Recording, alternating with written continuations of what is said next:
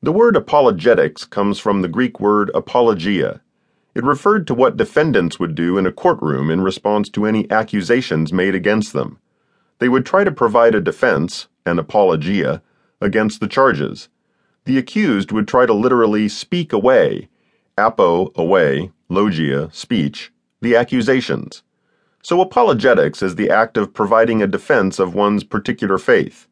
The better one does this, the better of an apologist he or she is known to be.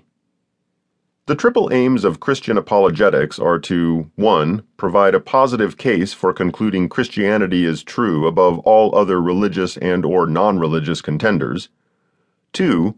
Defend the reasonableness of Christianity against any objections brought against it. And 3. Persuade non-Christians to accept the Christian faith. The first aim is called positive apologetics. The second aim is called negative apologetics. The third aim I'll call persuasion apologetics. This book is written by an atheist, a non-believer, to Christians who feel called by their God to defend their faith from the arguments of atheists like me. As someone who had formerly been trained to defend the Christian faith by some of the best recognized apologists in our generation, and who now argues against it, what I'll say should be helpful.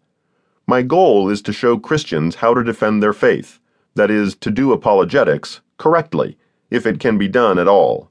It's also intended for atheists who want to argue Christians out of their faith, since the arguments contained within should be useful for this purpose.